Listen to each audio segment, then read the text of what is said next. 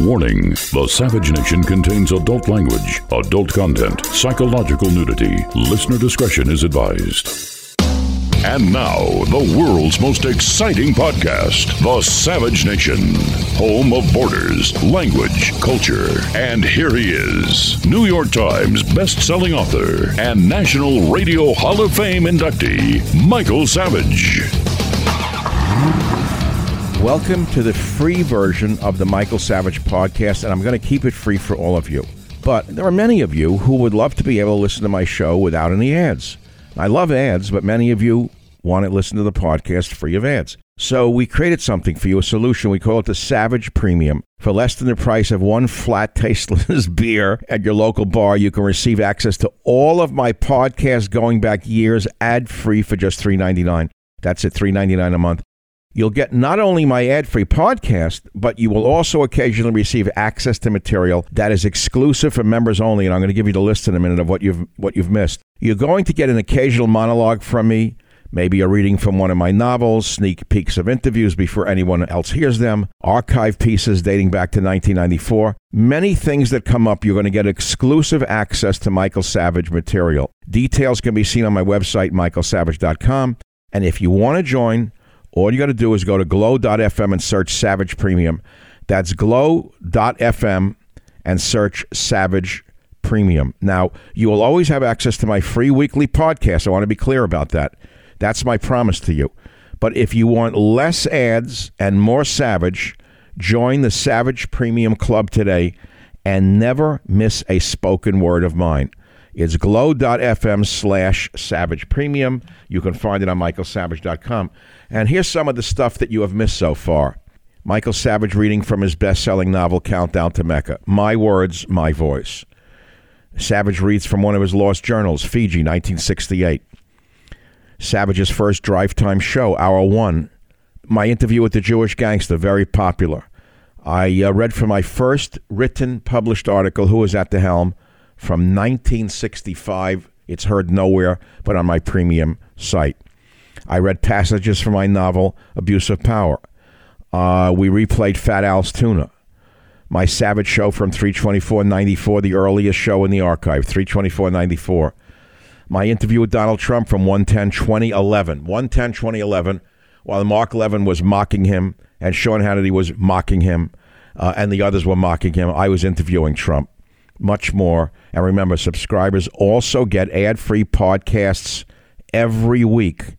The cost is less than a beer at a bar, and you get a better buzz with the Savage Premium. So go to glow.fm/Savage Premium for full access to ad-free podcasts and exclusive sound you'll not hear anywhere else. Thank you very much. We've got some difficult days ahead. But it really doesn't matter with me now, because I've been to the mountaintop. I don't mind. Like anybody, I would like to live a long life. Longevity has its place.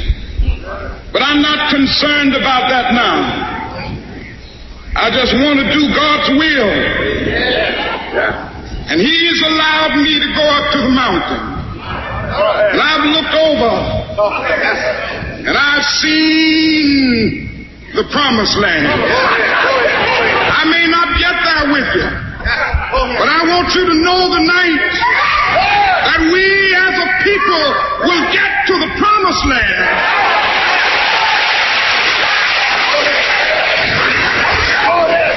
So I'm happy tonight. I'm not worried about anything. I'm not fearing any man. Mine eyes have seen the glory of the coming of the Lord. Well, welcome to the Savage Nation podcast. Today we recognize Martin Luther King Jr.'s birthday. I will reflect on my thoughts of King's dream and how it has been hijacked by BLM. What we're going through now has been building for a long time. This did not start with Donald Trump, as the media would have you believe. This did not start with George Floyd's death. This goes back more than a decade. Barack Obama himself escalated the racial division that we are now living through. Back in 2014, I discussed an unexpected trip to Memphis, Tennessee, and the feelings I had experienced when I saw the Lorraine Motel where King was assassinated. It was an unexpected visit because I was flying back from Florida to California, and the plane experienced technical difficulties, and we were forced to land in Tennessee. By chance, the driver asked me if I wanted to go see this historic site in Memphis. It was a moving experience which I have never forgotten. Here is the exact piece from 2014. Please listen. Yesterday, I was on the way back from my location in Florida, where I broadcast for a day or so, and I came back to San Francisco, and we had to make a stop in Memphis. I had not planned on going to Memphis, Tennessee. I've never been to Memphis, Tennessee. But for reasons I'd rather not discuss, we had to make a landing in Memphis. And I had about 4 or 5 hours to spend in a city I had never been to. I thought fate had put me down in Memphis because there's no other reason for this. And as the plane was descending over Memphis, I saw some of the most beautiful country in the entire world. And I've seen a lot of the world. I thought it was some of the most verdant, beautiful land I'd ever witnessed in my life. And I said, wow, Tennessee is really beautiful. I know I'm on the radio in Tennessee and in that town, in the Cumulus station, right in the city of Memphis. And as I'm on so many other cities. And when we landed, I knew we had 4 or 5 hours till we were going to take off again. And so we rented a car, and a guy said, I said, could you take us around? He said, well, where do you want to go? I said, well, okay, I know that there's Elvis's thing here, Graceland. I mean, I was never a big fan of Elvis. I think he was a talented singer or whatever, but it's not my cup of tea to go there and see the hot dog people, you know. But nevertheless, I went to there. Then I said to him, listen to this. I mean, I didn't know much about Memphis. I said, look, I've been in the South a few times in my life, and I love the music. It's the middle of the afternoon, though. I didn't expect to hear blues music. He said, well, I got to take you to the riverfront, then I got to take you to Beale Street. I said, oh, Beale Street, isn't that like New Orleans? He said, yes, like New Orleans. So we hung out there, and I had some ribs. I took me to the best rib shop in town.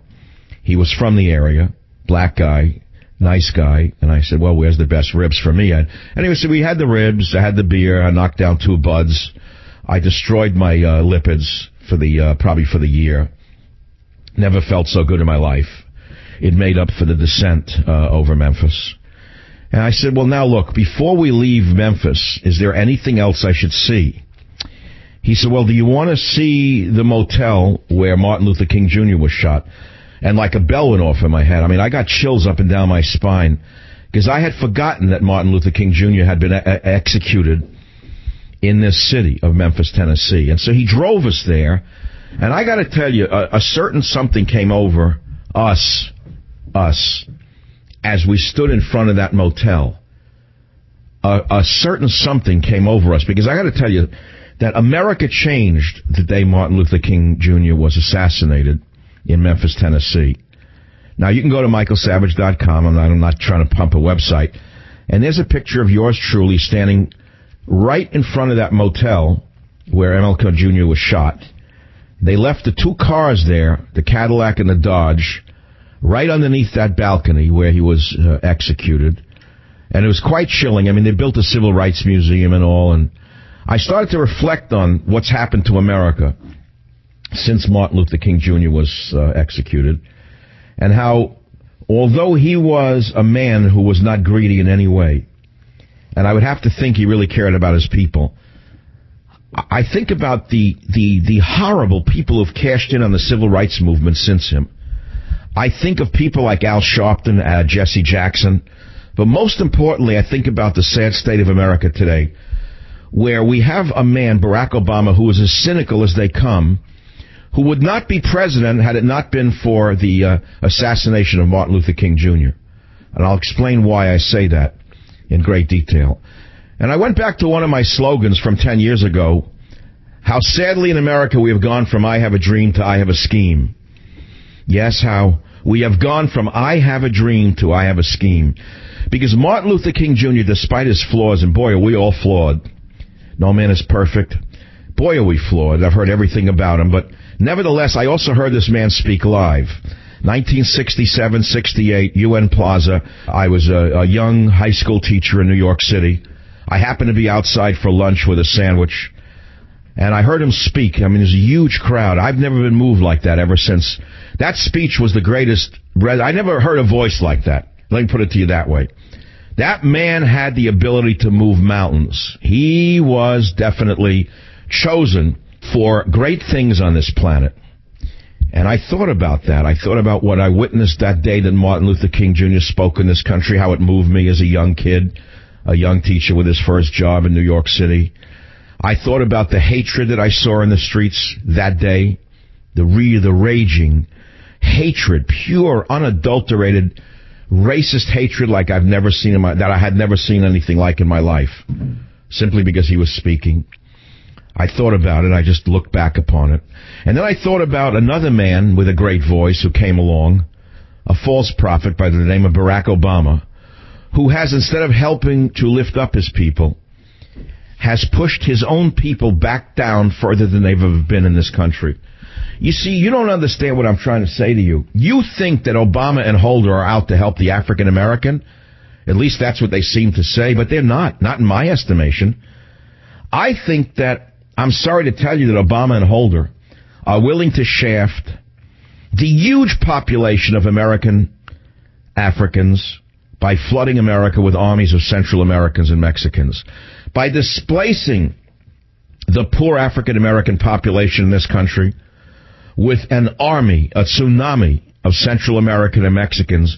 Who do you think will be most hurt economically by this human tsunami that Obama is using in this country right now?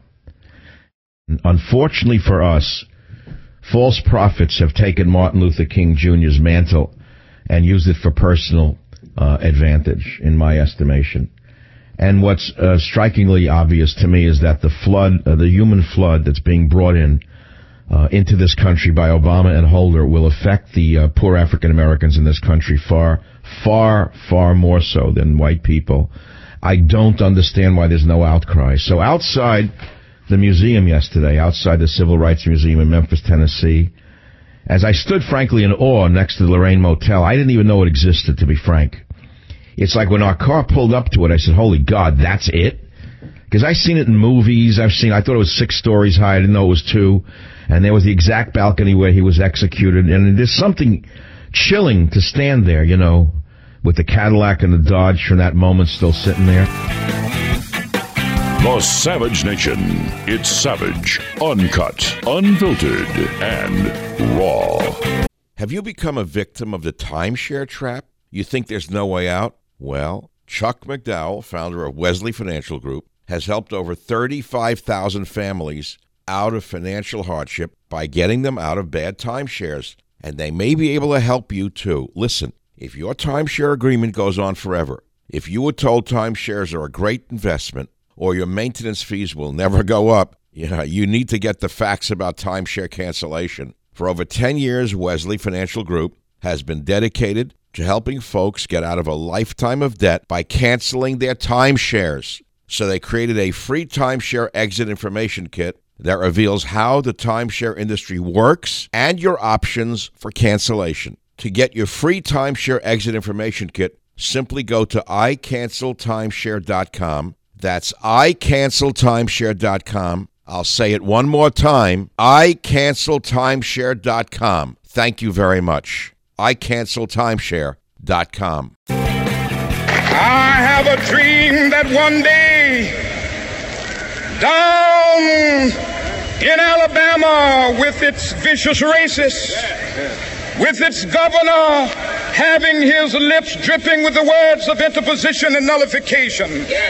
One day right there in Alabama, little black boys and black girls will be able to join hands with little white boys and white girls as sisters and brothers. I have a dream today. You listen to that speech, and you have to believe that there are people on the earth as flawed as he was, as flawed as I am, as flawed as you are, because we are not God. None of us are God. Maybe Obama thinks he's God, but I don't. Most normal people understand that they're human beings with limitations.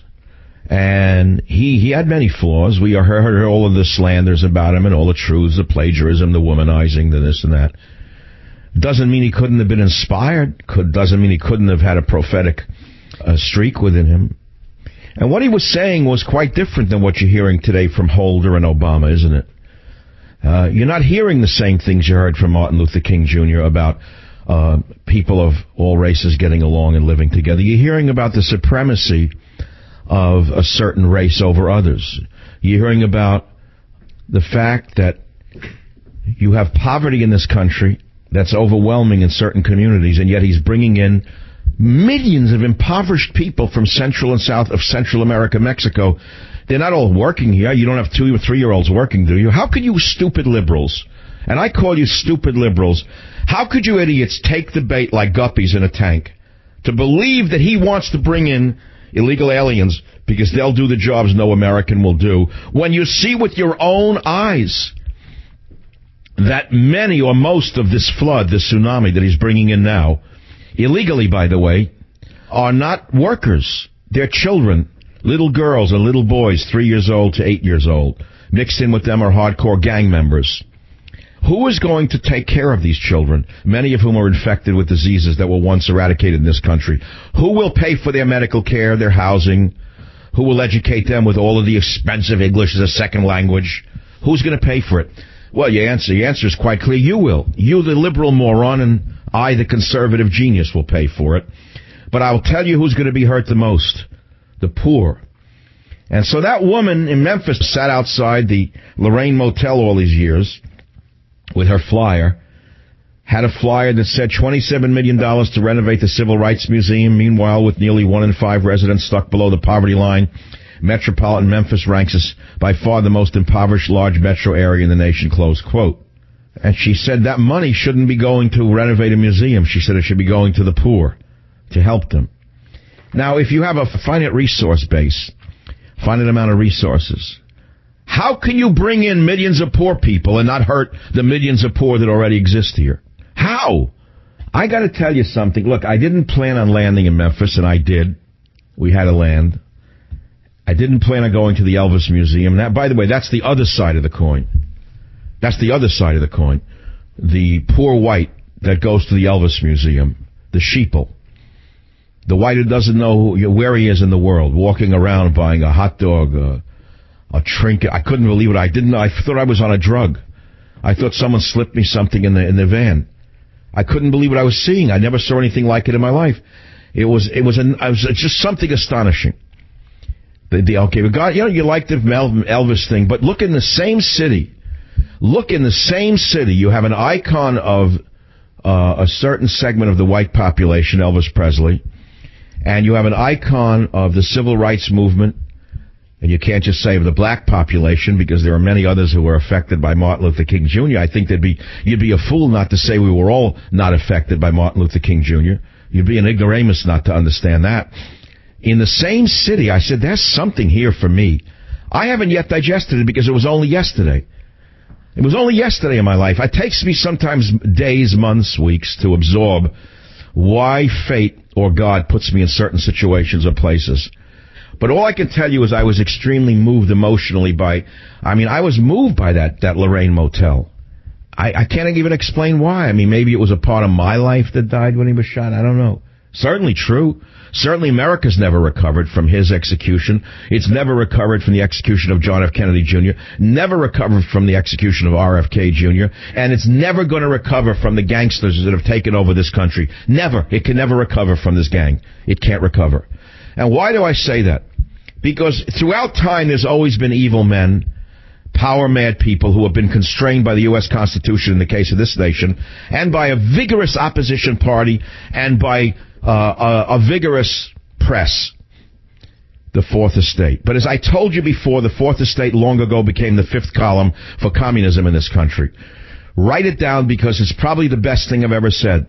The Fourth Estate became the fifth column for communism/socialism in this country a long time ago. Which is why all we have are clowns, stone clowns on television, passing for journalists now.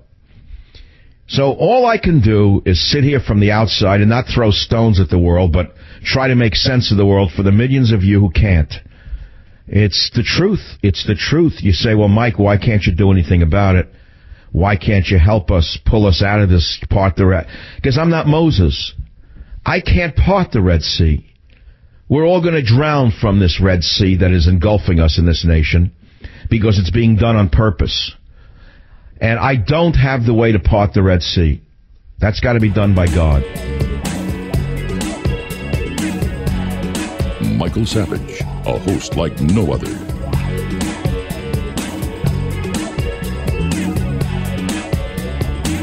I have a dream that one day this nation will rise up and live out the true meaning of its creed.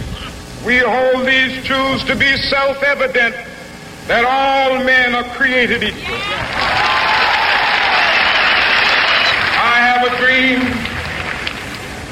that one day on the red hills of Georgia, sons of former slaves and the sons of former slave owners will they be able to sit down together at the table of brotherhood.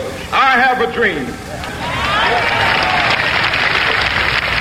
My 4 little children will one day live in a nation where they will not be judged by the color of their skin, but by the content of their character. I have a dream today.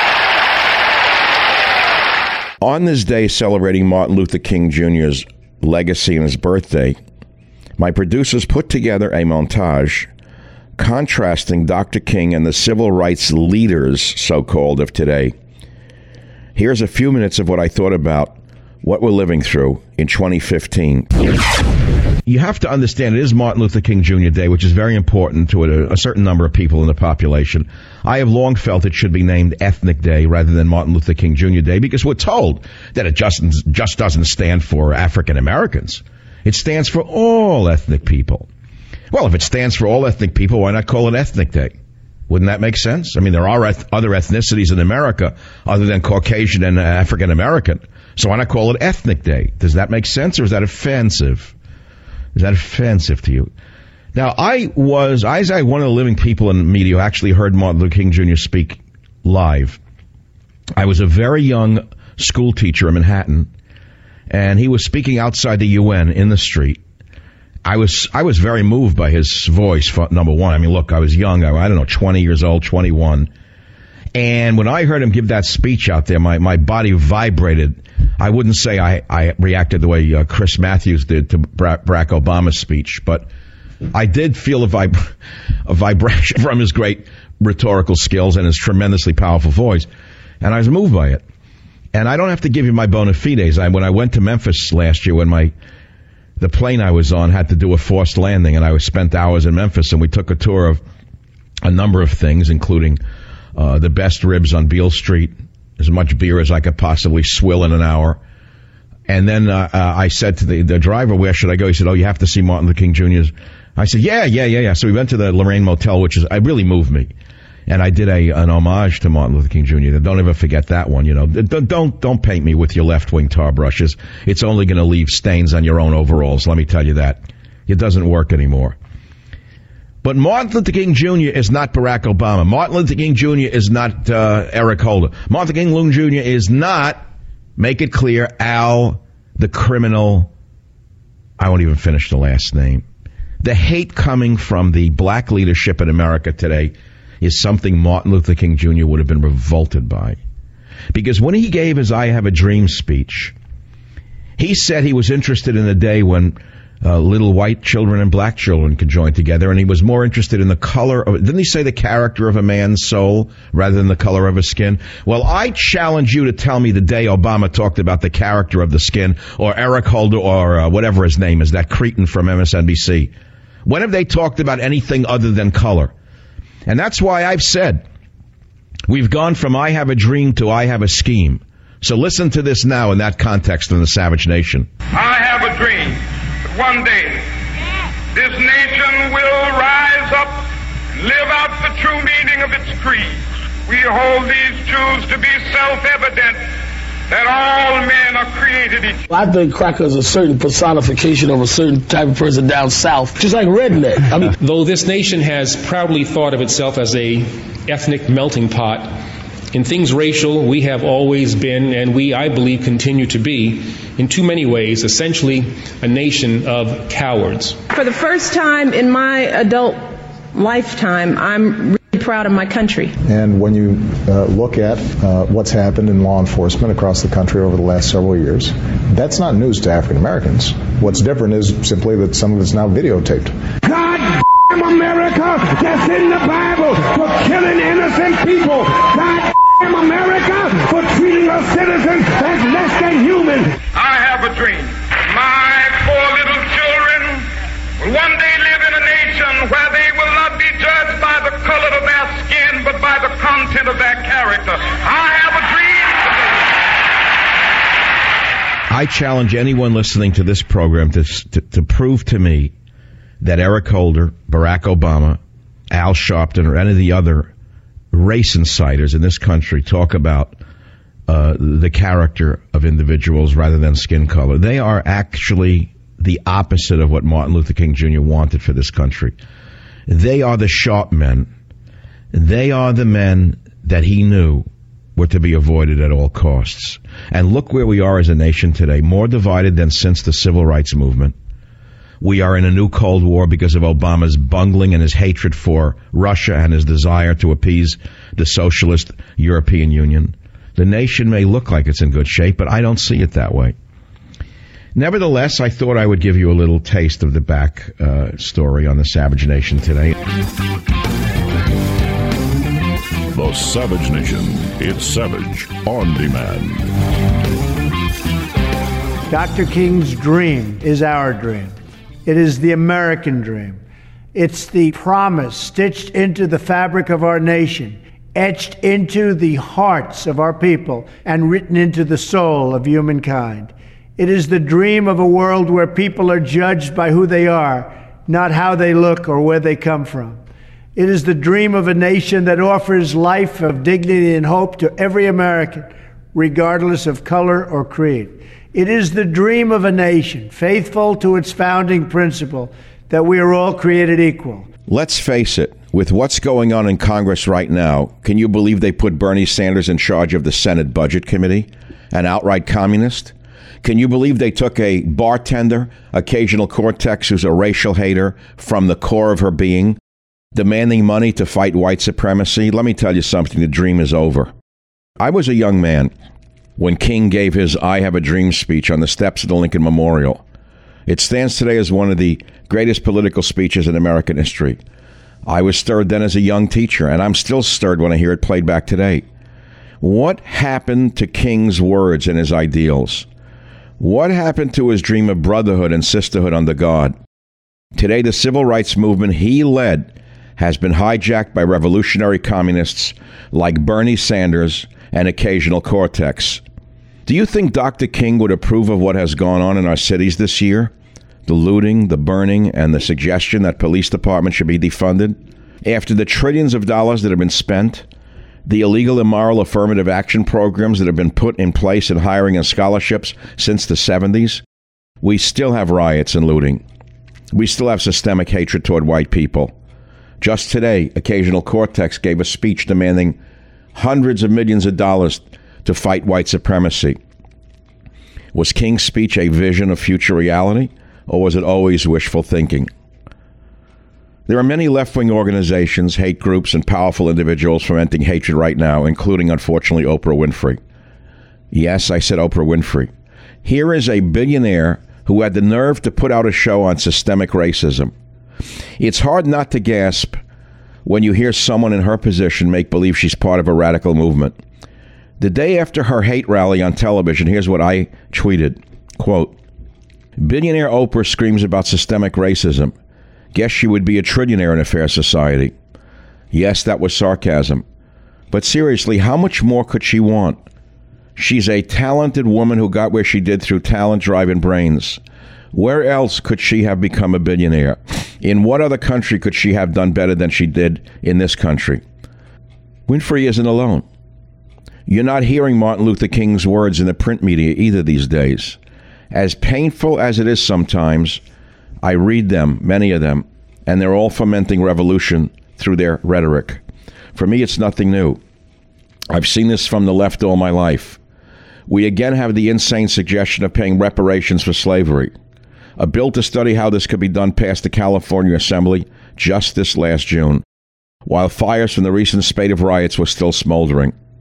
Of course, senile Joe Biden was quick to jump on the bandwagon, saying, quote, he'd support paying reparations if, quote, there are ways to get direct payments for reparations, unquote. What? Sure there's a way, Joe. You rob innocent taxpayers and cut checks to your voting blocks. You don't need a study to figure that out, Joe.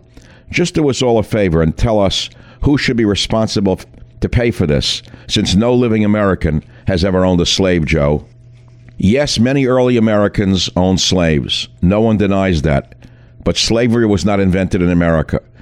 It was the status quo all over the world at the time, including in the countries from which the first slaves came. Did you know that? Slavery and bondage existed in almost every society going back to ancient times, even in Africa. I studied quite a few cultures during my time in academia and have read a lot of history outside of my formal studies, and I don't know of a tribe or culture that did not at one time engage in slavery. I know many liberals believe the Scandinavian countries were established in the 1970s when they suddenly decided to adopt socialism, and born out of whole cloth as a paradise where everyone is peaceful and loving. Well, I'd like to remind them, Scandinavia was once ruled by pirates we call the Vikings. In addition to the pillaging and murdering they are so famous for, they also enslaved people. The Vikings bought and sold people just as every other culture did at one time. That's how Denmark, Norway, Finland, and Sweden were established. Today, they are the descendants of slave-owning Vikings. You didn't know that. Today, the Vikings are long gone. The nations have been taken over by radical, feminist leftists in Scandinavia. I'm not sure how that happened. How does a nation devolve from one extreme to another like that? Where have the men gone? There must be a few Vikings left in Scandinavia, but where are they? It's not that I'd like to see the killing and pillaging and slavery come back, but certainly little manly firmness, as Jefferson put it, would do all the Scandinavian countries a world of good. But I suppose that's why Scandinavians don't have to apologize for their slave-holding ancestors. You see, if you flood your country with immigrants, erase your borders, your language, your culture, and pay out enough welfare, you're off the hook for slavery. Here in America, we're not quite there yet. There are too many patriots still left in the population. Today we have Black Lives Matter organizing so-called protests where buildings really do get blown up or at least burned down. This is due, they say, to systemic police racism as they rob braziers and television sets. America is the least racist nation on the planet. I'd also like to mention the BLM crowd, Antifa, and now, of course, Biden, Schumer, and the others have hijacked Martin Luther King's dream. They've hijacked it. It's not just BLM. I should say to you, as the ship that our civilization was sinking, we all sat in the stern listening as the band played on. They were playing selections from the opera Pagliacci, The Clowns, by Leoncavallo. Thus did we play our own roles in that divine comedy called America. You know, it's hard to believe that when 2020 started, we were in the midst of the greatest economy the nation had ever seen.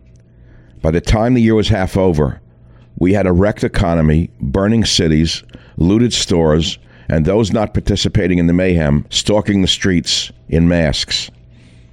How could all of this happen in such a short time? You really must go back to before the coronavirus. It started with the phony impeachment created by none other than Nancy Pelosi and her goon squad, based on made-up charges. In order to understand the racial division we're living through right now and how the fans are being flamed by Schumer, Pelosi, and the illegitimate, let's go back to Newark, New Jersey years ago to 1967. At that time, Newark was a beautiful middle-class city. Then on July 12, 1967, a black cab driver was beaten and arrested by two white police officers for a very minor traffic infraction.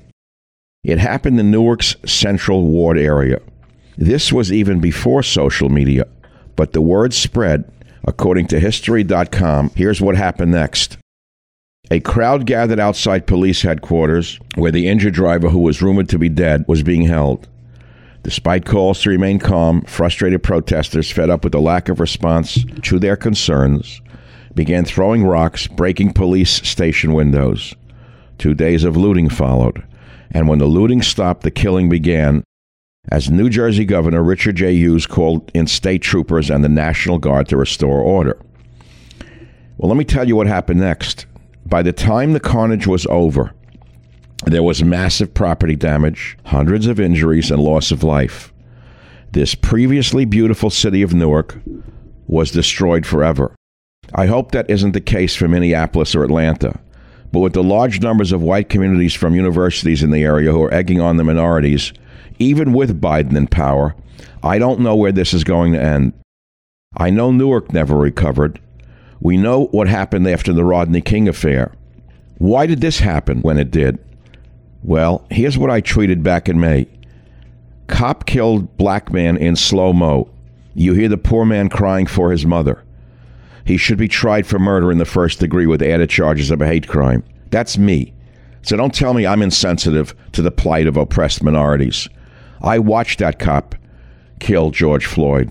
I was sickened by it. It was homicide.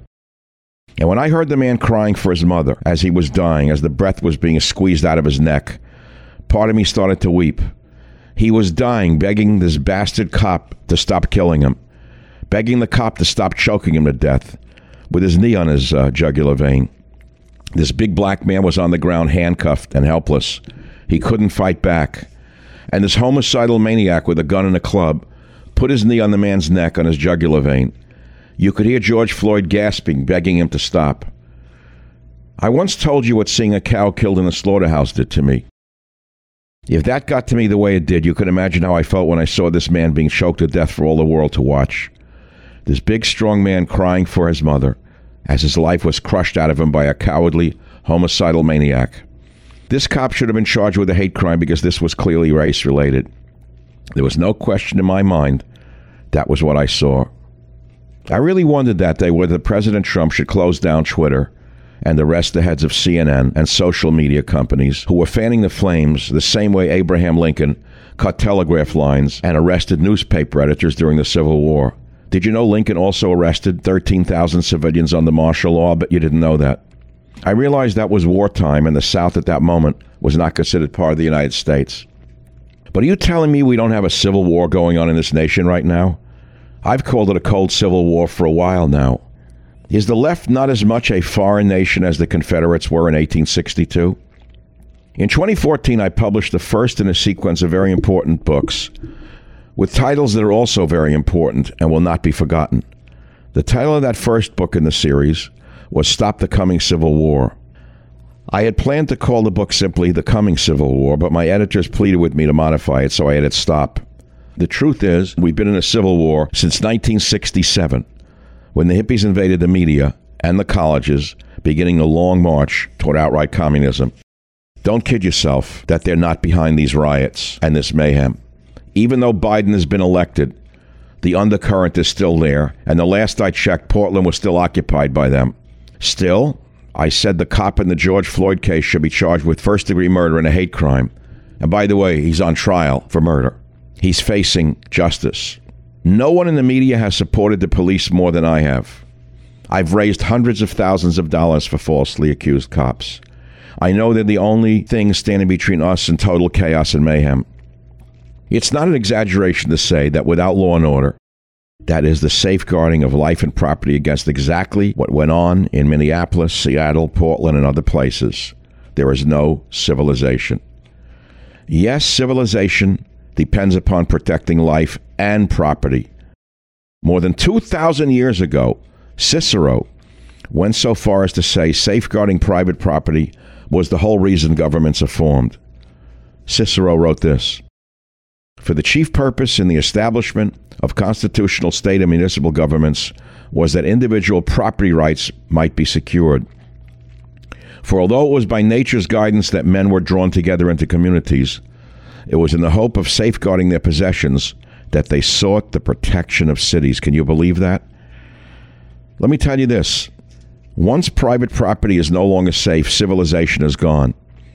I want you to remember that every time a left-wing television anchor or reporter euphemizes the wanton destruction of property as simply people expressing their anger at institutional injustice and saying that property is not the same as a life. Of course it isn't. But destroying the property of innocent third parties is not a legitimate form of protest. It is a crime that should be punished severely. I was angry myself when I saw the George Floyd video. And I'm still saying the anarchists who took advantage of the general anger over it to burn down Minneapolis, Atlanta, Seattle, Portland, and several other cities should be thrown in jail for as long as the law will allow. But they won't be. And they will not be. The Savage Nation. It's savage, uncut, unfiltered, and raw. The first taste of rare bourbon you finally got your hands on. That's nice. At Caskers.com, we make this experience easy. Caskers is a one-stop spirit curator with an impressive selection of exclusive, sought-after, rare, and household names in the realm of premium spirits and champagne. Discover the top flavors of the year now by going to Caskers.com and using code WELCOME10 for $10 off your first purchase. Get $10 off your first purchase with code WELCOME10 at Caskers.com. I say King's legacy is dead because of the propaganda in the media. In 2019, police shot 1,004 people, most of whom were armed or otherwise a threat to the safety of the officers. About 23% of those were African Americans. Now, the race baiters would say that is evidence itself, since African Americans only make up about 12 to 13% of the population. But that's not a valid conclusion. There are all sorts of factors that have to be controlled to look at this scientifically. McDonald says that the 23% number is actually less than the African American crime rate would predict. In 2018, and this is a very, very troublesome thing to talk about as I discuss hijacking Martin Luther King's dream. In 2018, the last year for which there are statistics, African Americans were 53% of known homicide offenders in the United States and committed about 60% of the robberies. I know those numbers may be embarrassing to many liberals, but facts are facts. Facts don't lie. Here's another fact for those of you who hate the police. A police officer is 18.5 times more likely to be killed by a black male than an unarmed black male is likely to be killed by a police officer. I don't recall Oprah covering any of these statistics on her show. I don't recall Wolf blitzing any of these statistics on CNN. Oprah was too busy sailing around on David Geffen's 500-foot yacht. I think it's 500 feet. I lost track of the hundreds of feet. By the way, he's a billionaire white man. Should she ask David Geffen if he thinks it's a good idea for her to continue to scream his systemic racism and what he thinks will happen if she keeps fanning the flames and throwing lighter fluid on the charcoal? How long do you think people with big yachts will be able to float around? But what about defund the police? That big lie. As I watched American cities burning, stores being looted, and citizens being assaulted, one burning question seemed to beg itself. What do these people really want? They say they're angry about systemic racism, whatever that means. But what concrete action could their city, state, or federal governments take that would appease them? The real answer to that question is nothing. Nothing anyone can say or do will ever appease these malcontents, because deep down, racism isn't the real problem to them. It's our civilization itself. It's private property and free enterprise. They ultimately want to destroy it until they succeed. Even a black president, a black governor, a black mayor, and African Americans running a local school board will not satisfy them. We know this, of course, because we've had all of the above, and here they are still destroying our cities. They did come up with something, though, and that was a slogan called Defund the Police. It took several days before even the people spouting this nonsense knew what they meant by it. But it finally metamorphosed into taking money away from police departments and spending it on social workers, community programs, or public schools. Kamala Harris, our vice president, now she's a former prosecutor, a relatively tough one, by the way. She's an intelligent woman and should be espousing unity, the message of Martin Luther King Jr. Instead, Harris sounds like a child. I had no idea who was advising her, but at one point she actually came out with this little gem. Listen to what Harris said. The status quo has been to determine and create policy around the idea that more police equals more safety, and that's just wrong. You know what creates greater safety, said Kamala? Funding our public schools so that currently 2/3 of our public school teachers don't have to come out of their own back pocket to pay for school supplies. What does that have to do with anything? As far as Kamala Harris's claim that more police doesn't result in more safety, 80% of Americans disagree with Kamala Harris, who's now our vice president. A poll taken before George Floyd's death by the National Sheriff's Association showed that 8 in 10 Americans wanted to either maintain or even increase police funding. But that all changed after the horrific killing of Floyd by a Minneapolis cop. Right? Wrong. A Rasmussen report survey in early June, at the height of the protest over Floyd's killing, found that just 17% of Americans think there are too many police. Just 17%. And here's the real kicker. Only 27% of blacks surveyed think there are too many police. Only 27% of blacks surveyed think there are too many police. So these radical communists who have hijacked the civil rights movement don't remotely represent even most black people in this nation. Ironically, it's always been the rich who foment communist revolutions. Karl Marx himself came from a comfortable upper-middle-class family. Even though he was a ne'er-do-well for most of his adult life, he sponged off his friend Frederick Engels, who also came from an even richer family. Vladimir Lenin also came from a comfortable middle-class family. His father was a self-made man who rose from serfdom to get a university education and eventually became a director of public schools and a nobleman. His mother came from a wealthy family. A lot of these revolutionaries were lawyers, too, just like Kamala Harris. Fidel Castro was a lawyer who came from a wealthy family. Did you know that? Did you know that Castro's father made a fortune in sugarcane? It's an old story. The parents work 7 days a week building a business or bettering themselves to provide a comfortable life for their children. But the children grow up spoiled and become malcontents. So let me conclude. Martin Luther King's dream has been hijacked. The dream is over, especially with Biden and Harris fanning the flames of racial hatred. Home of borders, language, culture, the Savage Nation. The first taste of rare bourbon you finally got your hands on. That's nice. At Caskers.com, we make this experience easy. Caskers is a one-stop spirit curator with an impressive selection of exclusive, sought-after, rare, and household names in the realm of premium spirits and champagne. Discover the top flavors of the year now by going to Caskers.com and using code WELCOME10 for $10 off your first purchase. Get $10 off your first purchase with code WELCOME10 at Caskers.com. Since today is MLK Jr. Day, or Civil Rights Day, a day for all of us to remember and think about, we should think about what equality means. We all think that equality is a grant and a given. But how does equality relate to obligations to a society? You say, wait a minute now. Aren't we all born equal? Well, we are all born equal, but we all have equal responsibilities or obligations to our society in order to achieve that equality. You can't just be granted equality. I was reading an article, C.S. Lewis, on equality and our core misconception about democracy. And it goes like this. The notion of obligations comes before that of rights, which is subordinate and relative to the former, unquote, wrote the great French philosopher Simone Weil shortly before her untimely and patriotic death, as she contemplated the crucial difference between our rights and our obligations. Notice that phrase, the crucial difference between our rights and our obligations.